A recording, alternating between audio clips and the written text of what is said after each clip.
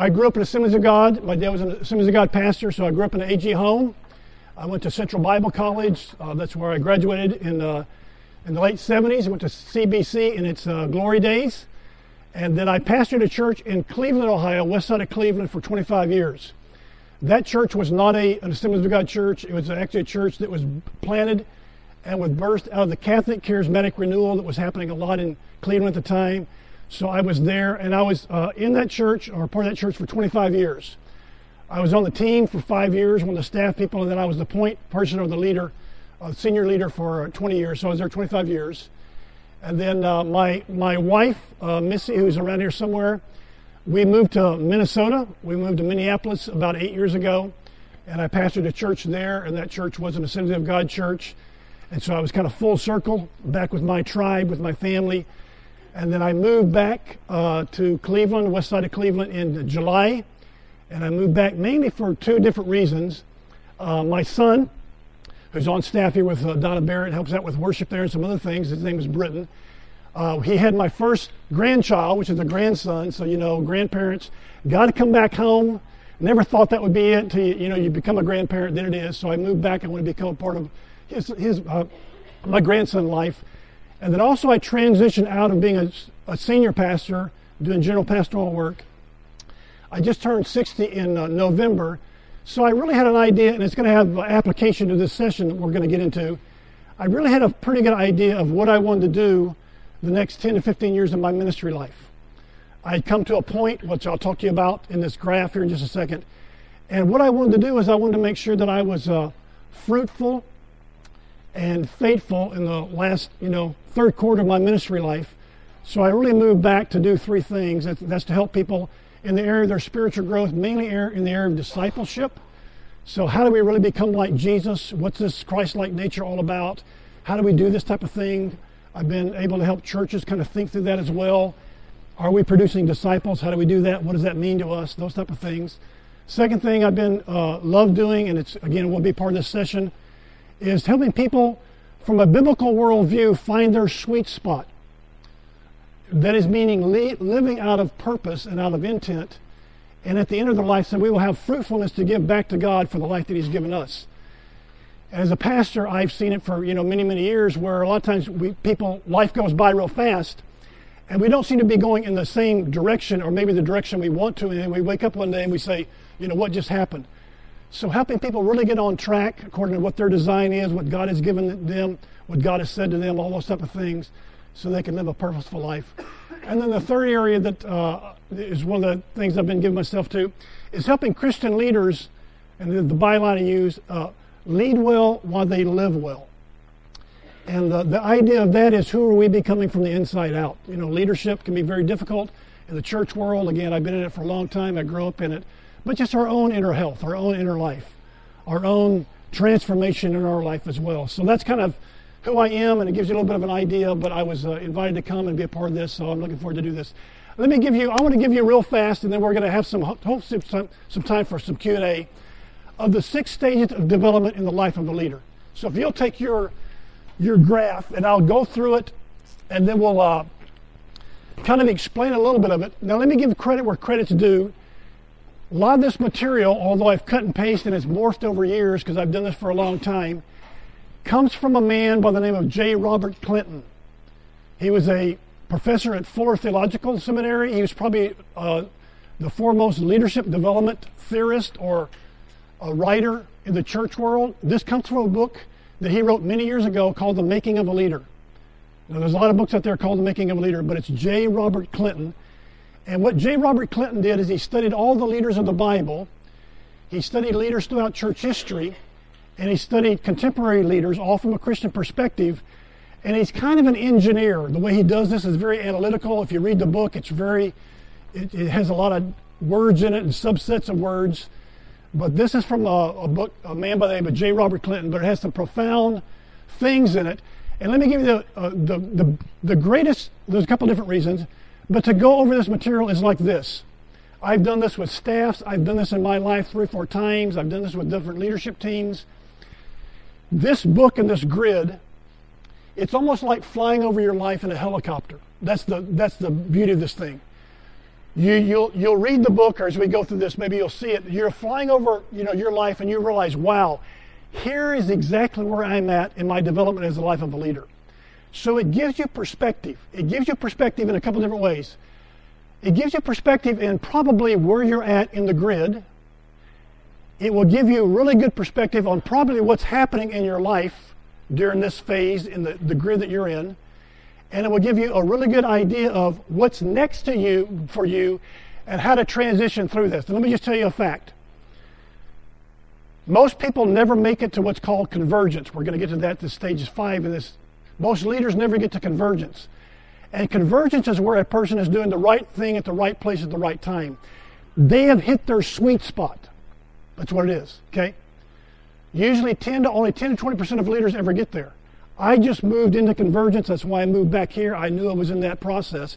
But it's moving ahead. So what this will help you to do, you'll realize where you're at, what God's doing in you during the time, and probably what it's going to take you to move to the next one, so that you will, wherever you're at on the grid. Here's what I like about this. I'm glad that there's some younger people here as well as people of all different ages.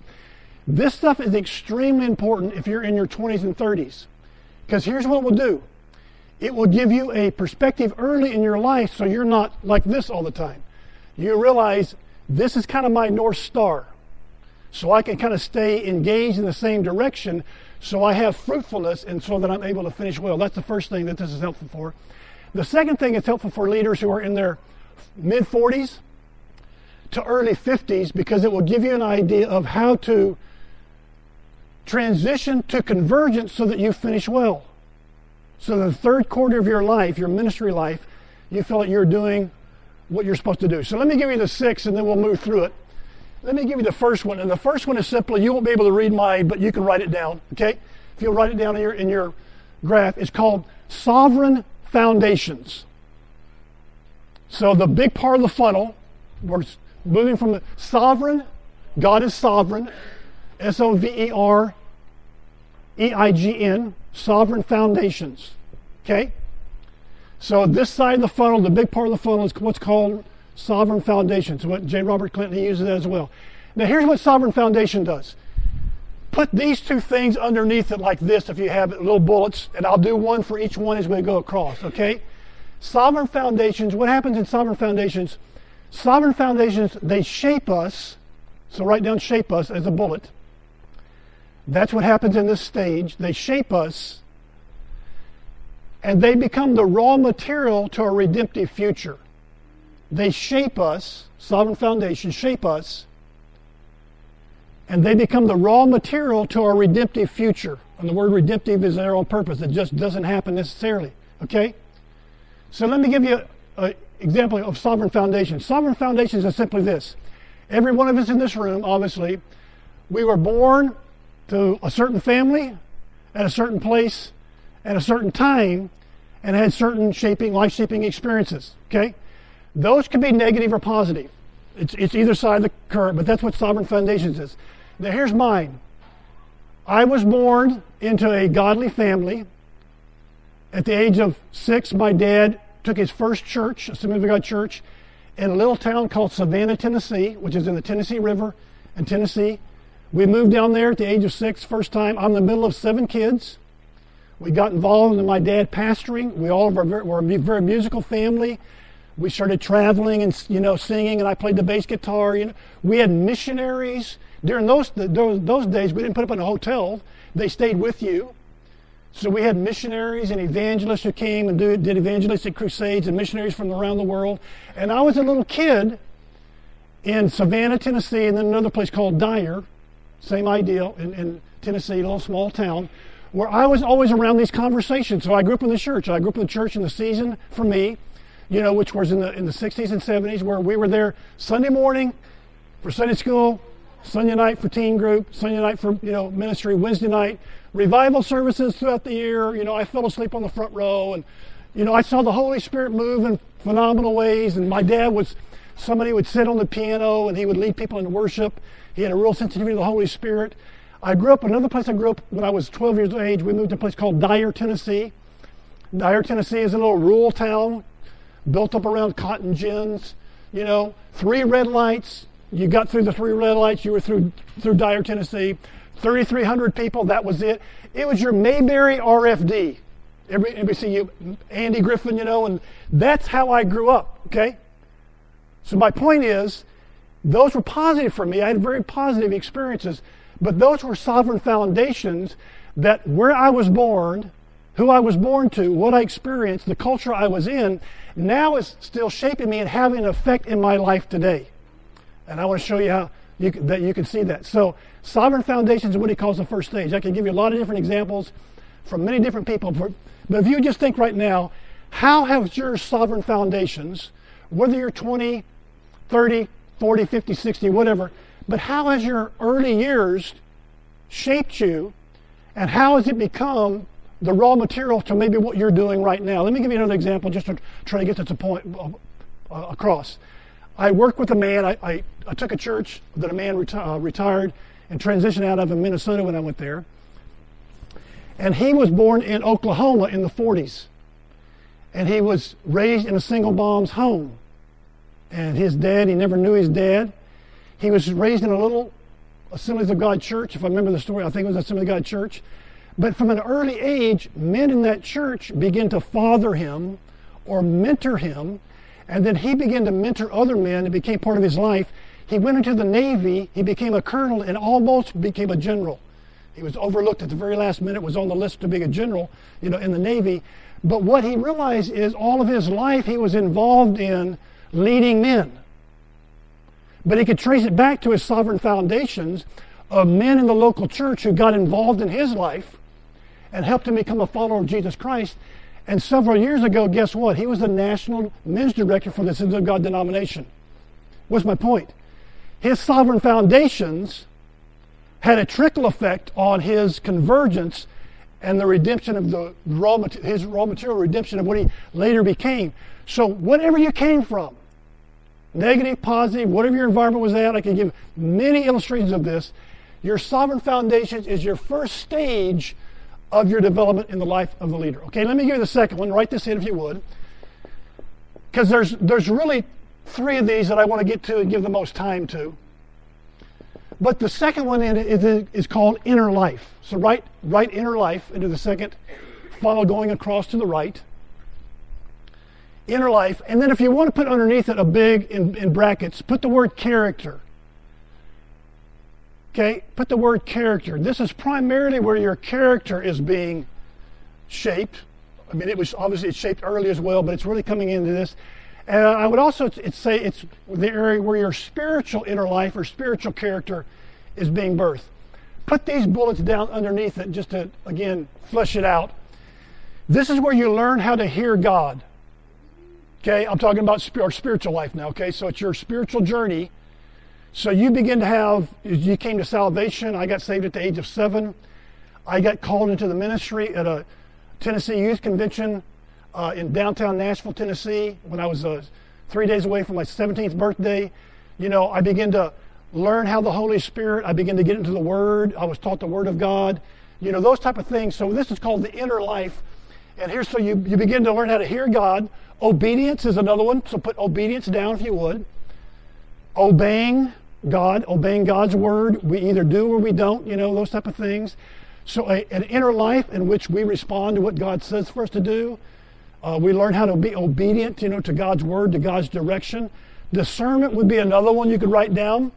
Just the area of discernment. What's good, what's bad, what's God doing, what's evil, what's the Holy Spirit, what isn't the Holy Spirit, what circumstances.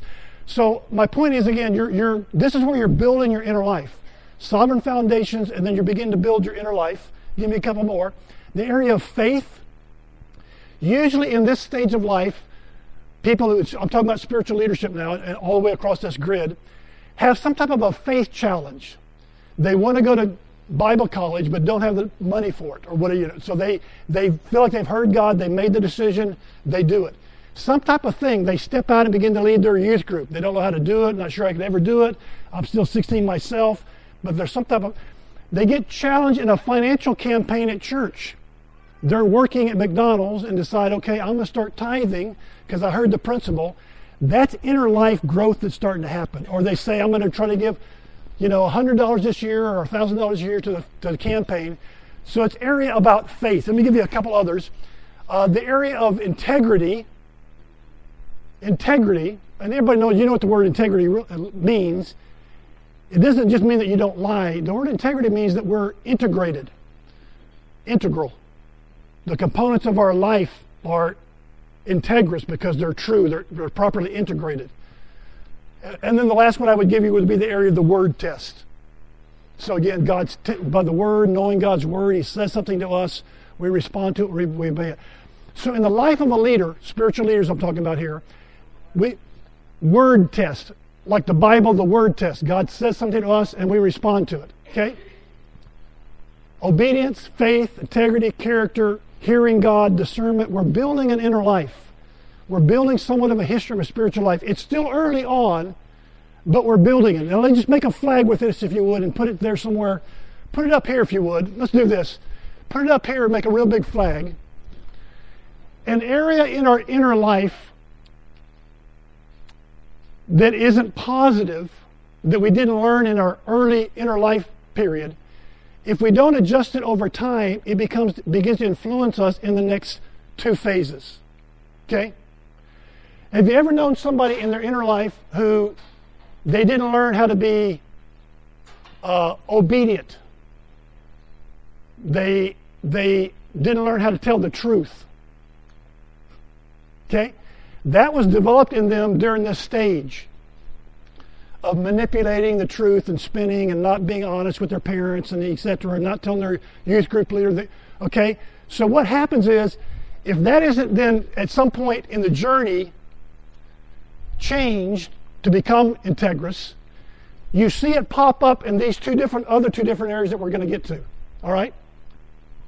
Same thing in the area of faith. You can take any of those things. If you had a faith challenge when you were younger, God said, do this, take this step, go on this mission trip, start paying your tithes, whatever it would be, and you learn faith then, or you don't learn faith, it spills over in these other areas. Okay, let me give you the third one, because these are the areas I want to spend the most time. The third one is what he calls ministry maturity.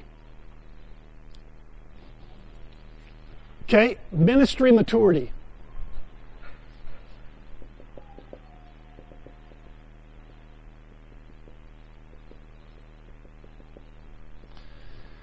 So now, again, we're talking about spiritual leaders. So everybody's had some type of background, some type of background, which has shaped you. You begin then to have some type of a spiritual life.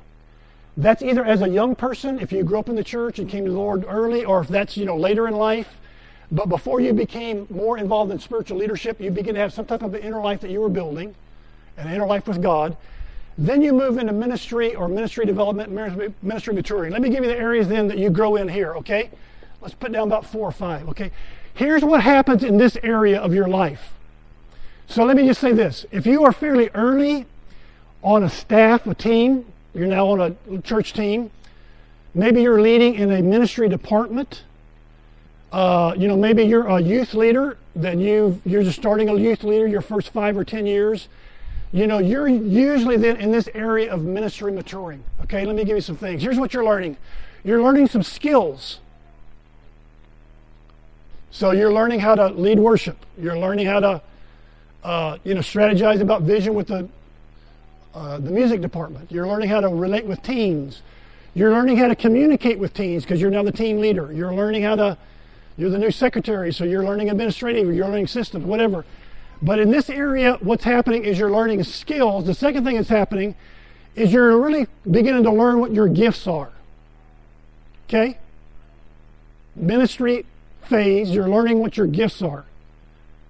And let me give you a real quick way. I think we have time. I'm going to have to run. But a really easy way to think about gifts, because people get very complicated. Sometimes our whole gift assessments and all that, really complicated about gifts. Let me use a couple ways to think about your gifts, what you're good at. Number one, what would you say, is that you do little work in and seem to get a lot of fruit? That's a good indication. What do people around you say that you're good at? Not what you say, but you ask some of the people around you, they say, you're really good at leading, you're really good at communication, you're really good at whatever it would be, okay? And the third thing is, what do you end up doing that when it's over, you can't wait to get back to? So gift assessment doesn't have to be all that complicated. We can do all the different, gift assessment things, and I think they're helpful. But you begin to realize, I'm good at this, I'm not that good at it. And that happens in our ministry skill time, ministry maturing time. Somebody gets up and lead, and then maybe they're still learning it, but there's a realization, there's a gift there. Or you communicate. I remember the first time I spoke, it was a Sunday night at a church in Savannah, Tennessee. I'd gone back there to work as youth pastor, and I remember I had to speak, and I was as nervous as I could be, and I was hoping the Holy Spirit would take over so I wouldn't have to, speak and all type. But there was an element that when I began to speak and begin to teach, there was something there. So you begin to realize, I think there's a gift in that area. The opposite happens. You begin to realize you're not as good in other areas, even though they may be in your job description. Okay, so you're having some gift assessment, some skills development. Let me give you another one. You're beginning to realize what your passions are. I love it when the senior pastor gives me, this. I love going out to the mall and sharing my faith, or I love working with kids, or I love developing a team, or I love pulling off events, or whatever. I love working around the altar and praying with people. You begin to have a sense of what your passions are. The fourth thing you can put down, then you're beginning to have your ministry experiences. Okay?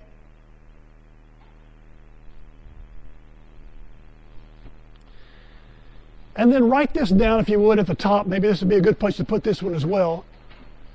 What's happening during this time is more ministry is happening in you than through you. Okay? More ministry is happening in you than through you. Meaning you're learning about how to lead. You're learning how to deal with criticism when it didn't go well. You're learning how to respond to your senior leader, which, you're not sure if that's the best decision. You're learning how to be gentle when you don't want to be gentle. You're learning how to do relational conflict. So again, more ministry is happening in you. God's going to do something in you as you're doing ministry, but then through you. Okay? And so that's the area that in ministry maturity. Let me give you now two big things at the bottom that usually happens. Let's put it here. During your ministry maturing phase 3, you usually, almost everybody goes through this, and Clinton shows it in his book, and I've seen it over and over in my life and with other leaders that I've worked at. During this time, you usually will go through what's called a relational test or an authority test. I'm working with a guy right now who's in this phase. He's a young adults pastor in a fairly large congregation. He's been there for about 5 or 6 years. He's learned his skills, his gifts, his passions, etc.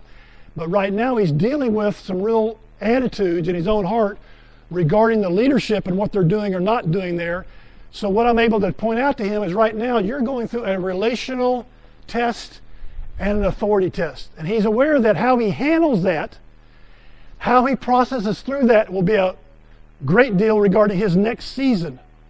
So when he flies over his life, he realizes I'm right here, and here's what God's doing in me. Let me see a show of hands. How many of you, we've only got through 3 stages, but how many would say that you're in the 3rd stage? You don't know what the 4th one is yet, but you're in the 3rd stage, okay? You're being developed, all right? You're going to be tested in certain ways, and how you pass those tests will determine how you move on as well. Let me give you the 4th stage. And the 4th stage is called life maturing.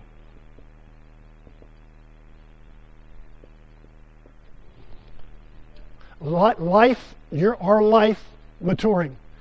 So the 3rd one was ministry maturing. We're learning how to speak and lead and administrate and whatever it would be. But let me just say this to you. And this is it's uncanny how this happens in leaders' lives. Most leaders are made or destroyed in the life maturing phase. Okay? And for most leaders, it happens to them. Now, it doesn't have to always be the age, because some people come into this funnel at different ages.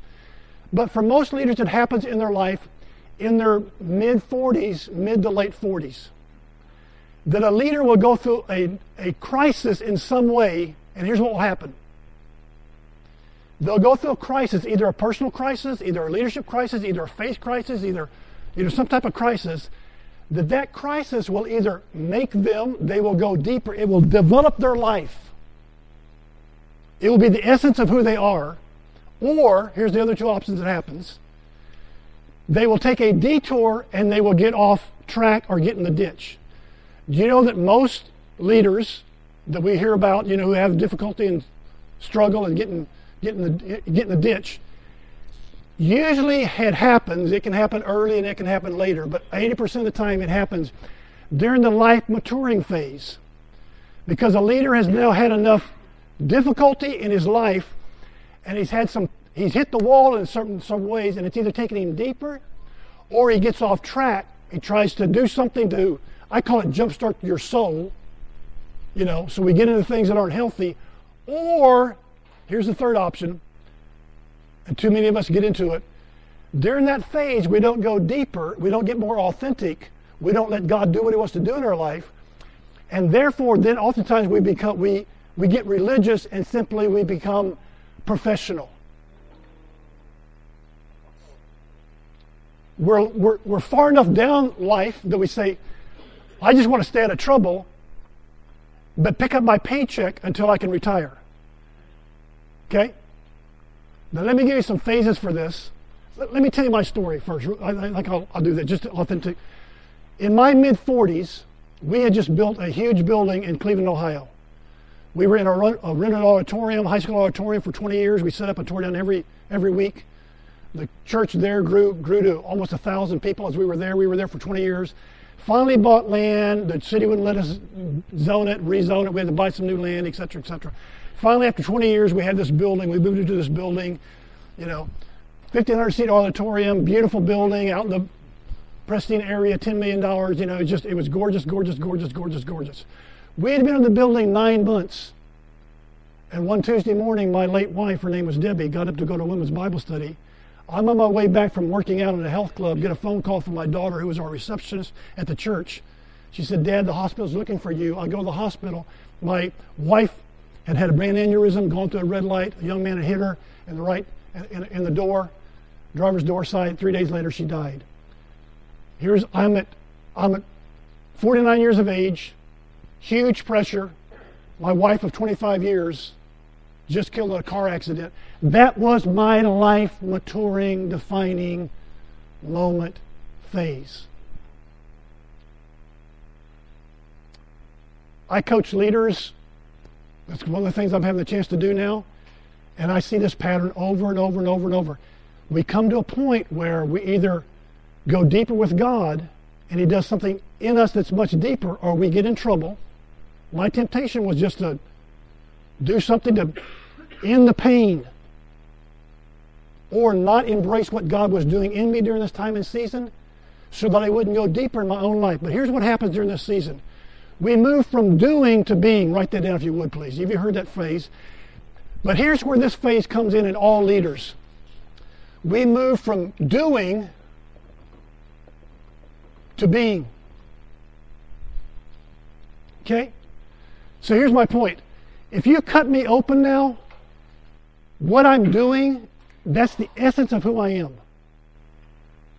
But where did I transition from simply being a pastor who was doing okay, I was doing well, to what God led me through and what I learned in the wilderness and in the valley shaped me in such a deep way that if you cut me now, that's what's going to come out. Every leader goes through that at some point in their life.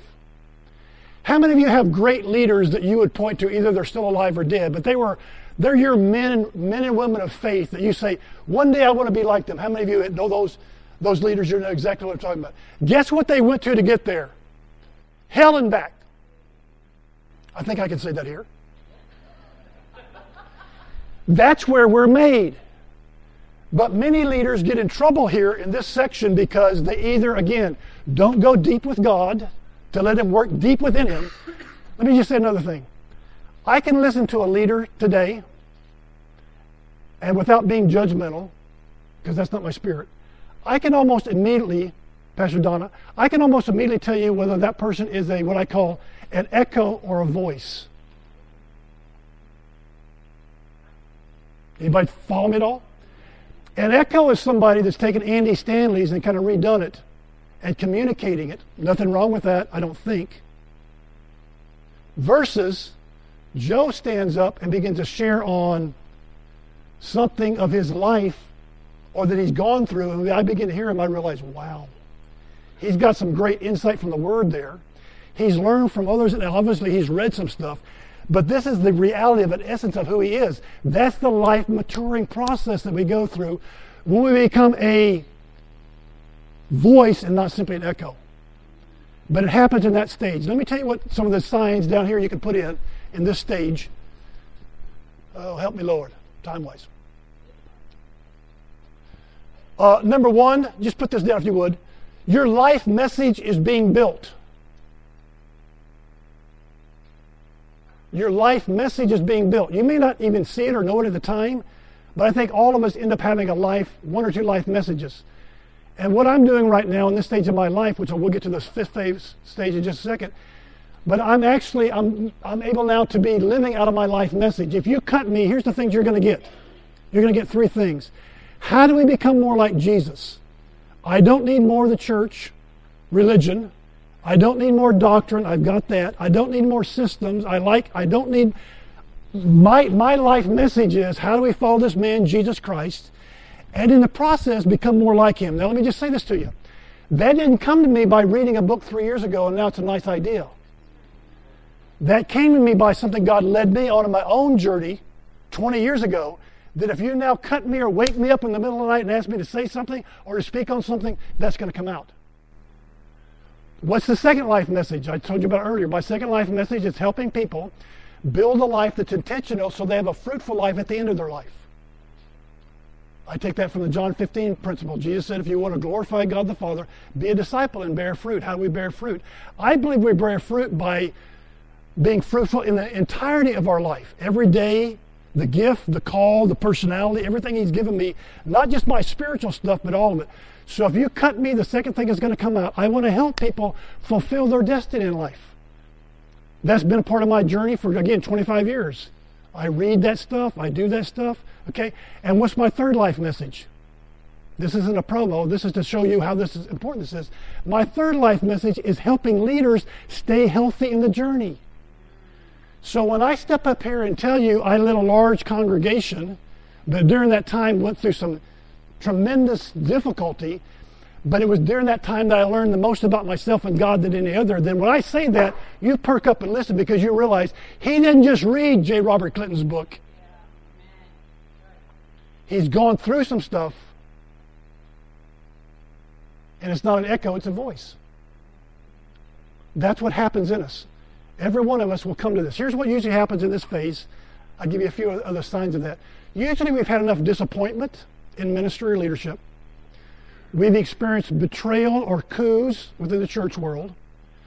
We've had relational rifts with people that we were once very close to.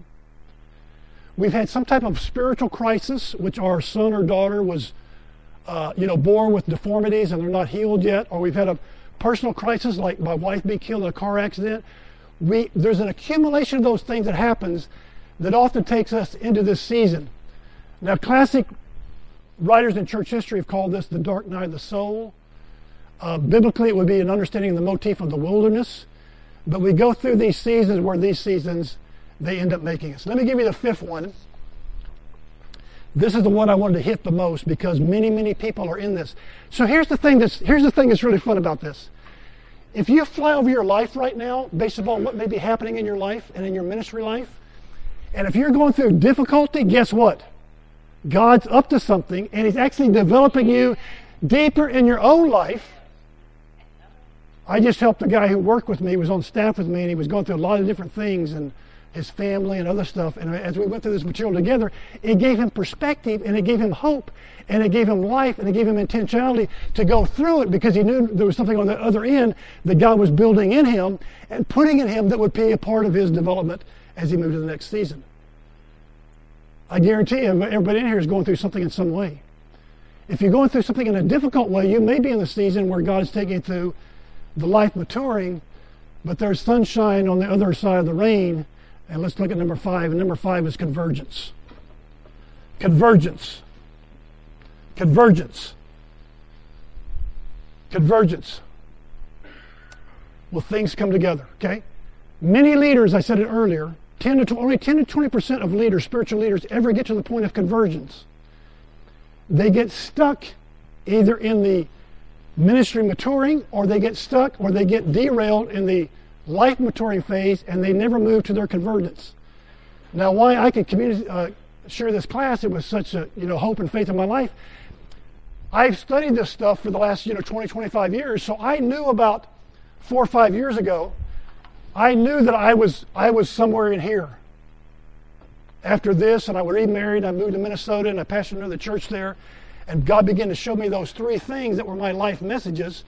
And what I began to realize is I was on the front end of convergence. So 2 years ago, I took the step to move into convergence. Why? Because for the next 10 years of my life, I want to hit the nails that God has called me to hit. They're different for everybody.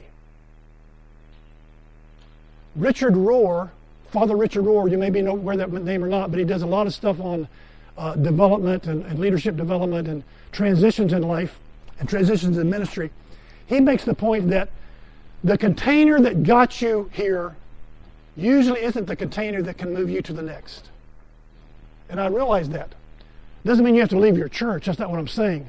But I knew that what I'd been doing for 35 years and the way that I'd been doing it would not lead me to the next narrow focus part of the funnel, which is another idea of this whole thing. The longer we go, the more focused we should become in life and ministry.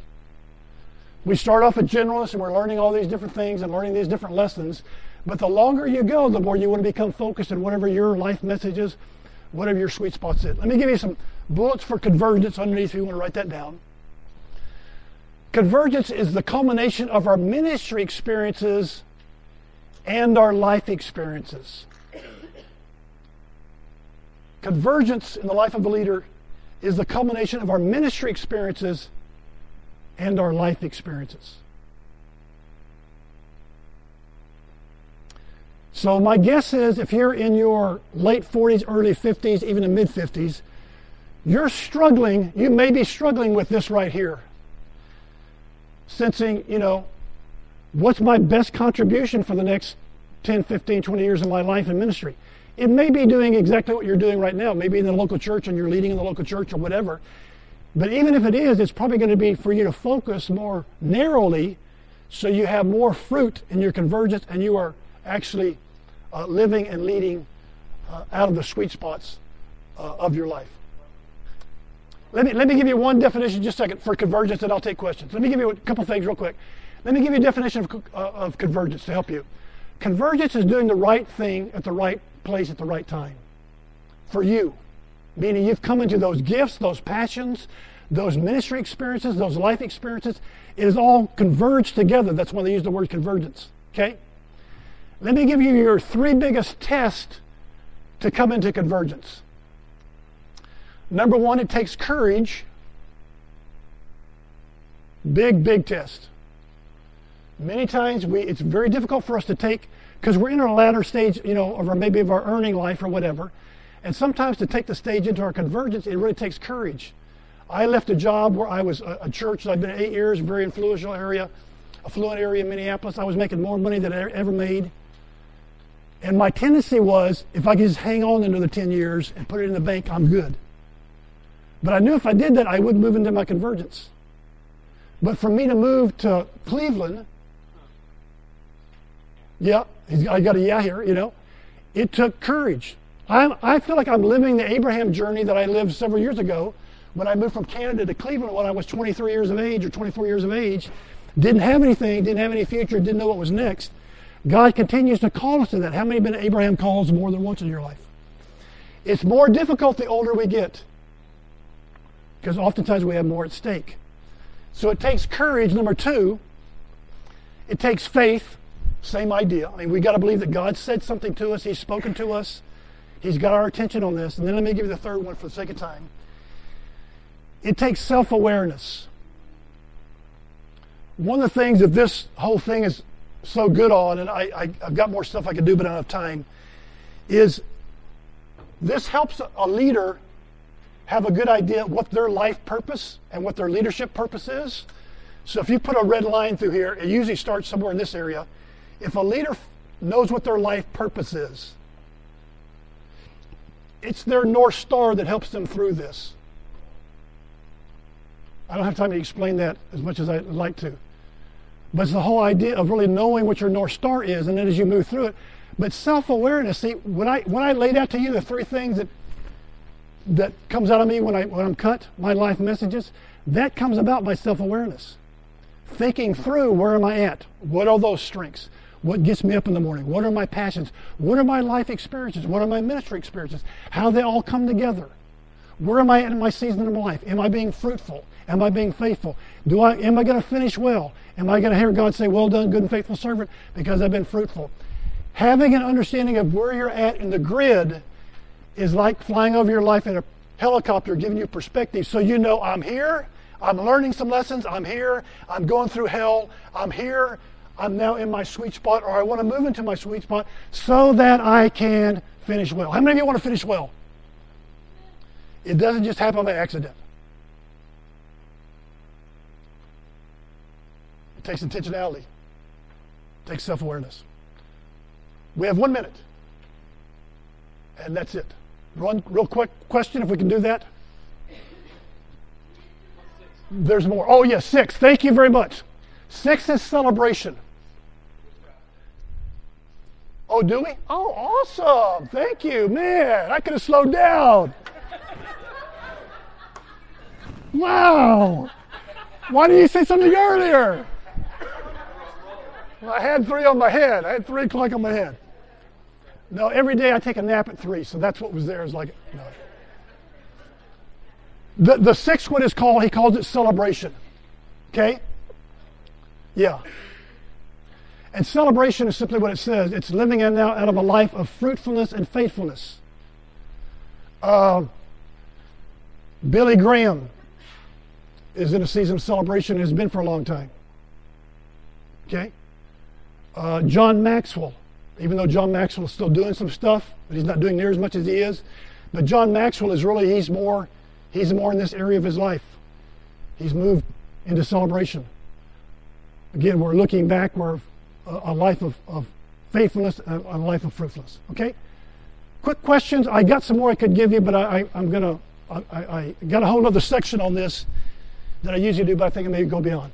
Questions? Yes, amen, oh me. Why don't we do this session? Let's end it early. 3 o'clock's too long anyhow.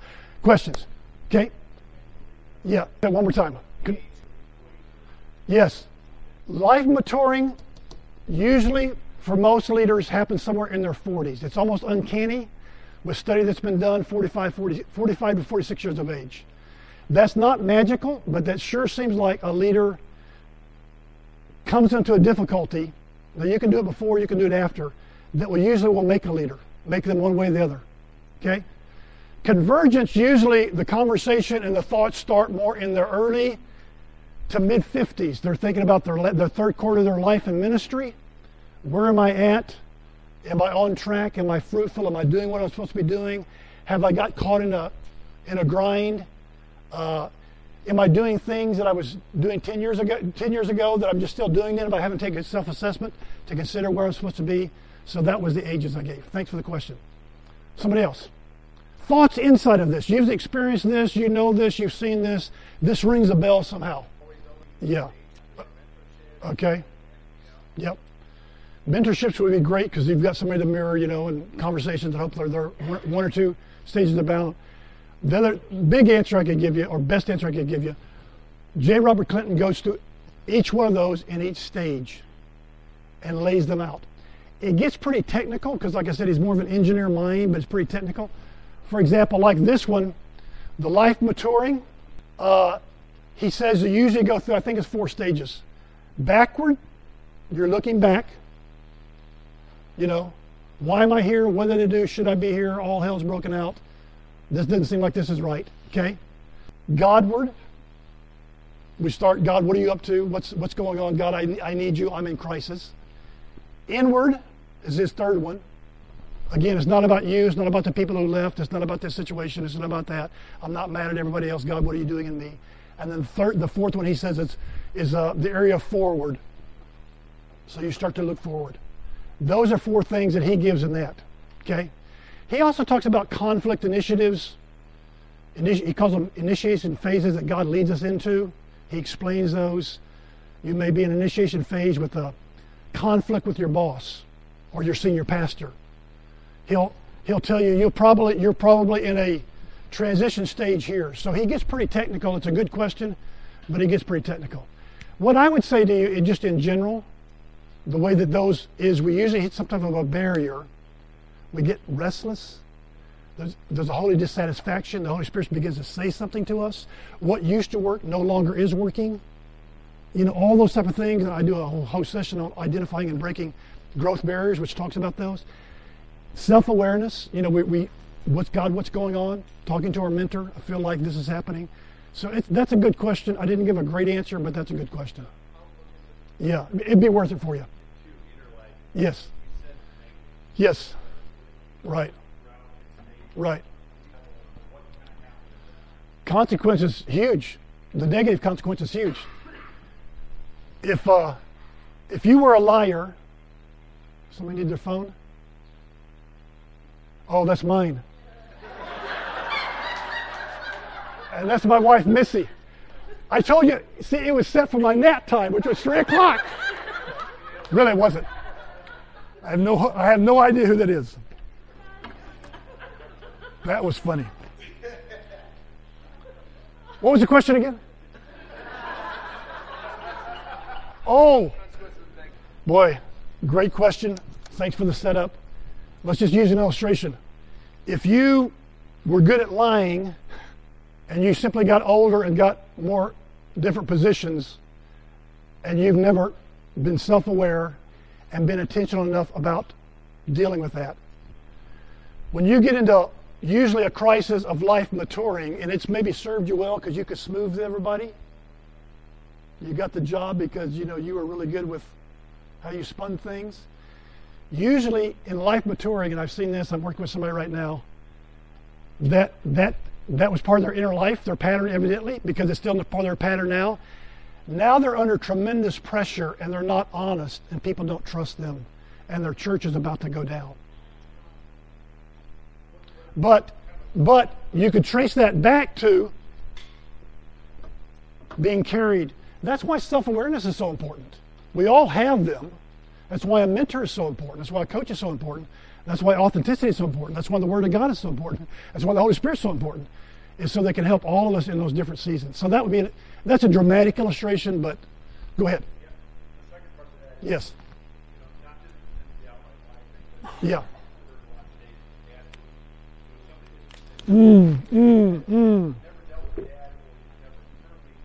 Okay. I'll talk to that.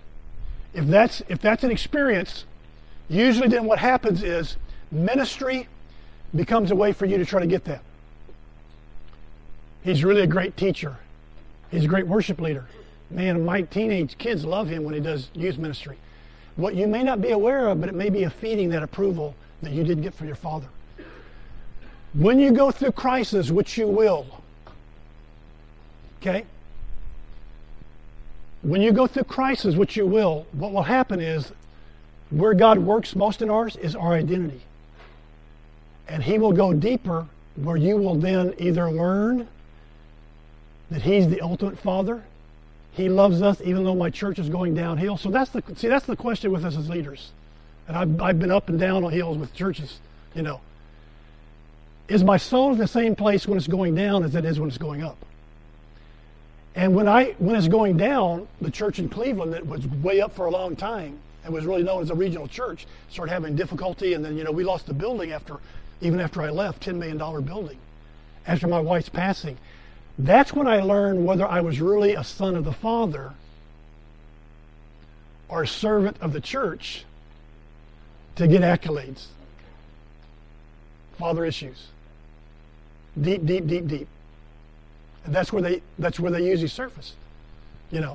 So that's a great question. But I can tell you, we can hide them usually until here, then we can't hide them. It's usually in the shaking time that we just, and again, that's when we go inward. If we'll go inward, we begin to realize God's up to something in my own life. Yeah, Joe did me wrong. Yeah, they betrayed me. Yeah, I shouldn't have been pushed out. Yeah, whatever. But what will happen is we'll go inward, and then you'll come out on the other side. And probably what will happen is Your life message will be love the Father as someone who is an orphan son who's gone through great difficulty, and I know the heart of the Father now. I'm a son loved by the Father more than ever. And when you speak it, I say, man, he knows what he's talking about. It could open up a ministry to you. Let's just play this out further, where you would then become a speaker to men's ministry in the area of the orphan heart and the healing of the Father. But what happened? You were either made or broken in here. If you make it through here, you move into convergence sometime in your life where you are hitting on all 5 cylinders, and there's a realization, wow. Most leaders never make it there. Great question. Yes?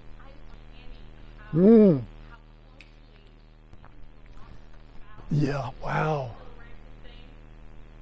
Wow.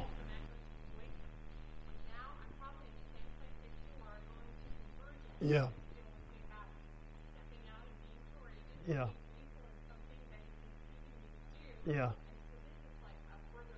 Wow. That is awesome. Amen. Can we thank the Lord for that? Just his goodness to us? That's awesome.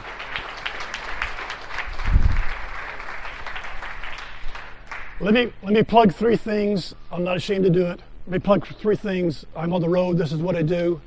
We didn't do a big resource section here just because of the way the whole day goes, and I only played it by ear. This packet is called the Live Better, Lead Better resource packet.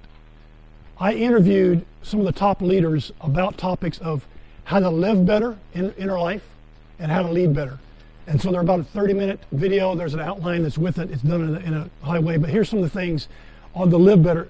Proven Keys to Longevity in Christian Leadership by Pastor Dave Johnson, leads one of the largest churches in the Minneapolis area. I did a survey to Christian leaders. I have a Christian leaders email list type thing. And I did a survey not too long ago, about a year ago, less than a year ago. And the top of about 10 topics I gave the leaders, the top one was this one: how to identify and break personal growth barriers in your life. That's what somebody asked me, how do you know when you're there and how do you get through them? I do one on the subtle seductions of ministry by a Bible teacher by the name of George Farner, tremendous insight. I do 5 Keys to Sustainability in Christian Leadership. It's a book I wrote. And this one is not in here. No, it is. 6 stages of development in the life of a leader. I'm interviewed on this topic as well, so if you want it in another way. This, I usually sell at conferences, no kidding, for $147. I'm selling it today only, as they say, as your marketing, $47. I'm only doing that because usually when I'm around conferences, people hear me a lot, I'm able to talk with them, then they're willing to spend the $147. If you haven't, you're not really willing to do that. Here's a little book I wrote called Unexpected, Navigating Life's Unforeseen Turns. I wrote it after my late wife's passing. This book has helped really thousands of people navigate through difficulty. It doesn't have to be as dramatic as my wife's, but people have gone through difficulty. This book is extremely helpful.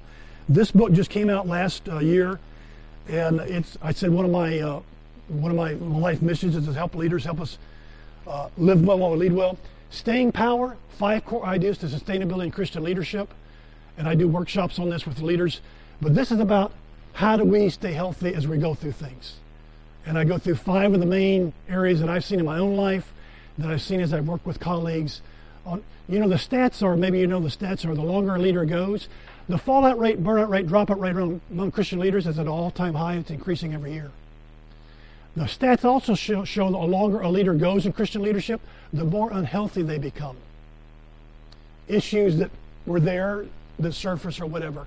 This book is to help leaders with that. So that's a plug. My wife and daughter will be over there, and you can pick that up if you want as well. You've been a great class, a great session. Thank you for hanging in there till 3:15. We're over. 3:19. Hey, we got 2 minutes. Let me pray for you. I know there's other people in the room like this. Your name? Rachel. Like Rachel. Okay, let's ask the Holy Spirit whatever He wants to do in you and through you during this season. Father, we thank you that you're a good Father. We thank you that you're our shepherd. We thank you that you're the one who shapes us, forms us, leads us, gifts us, assigns us. Lord, you're the only one who knows our life from the beginning to the end.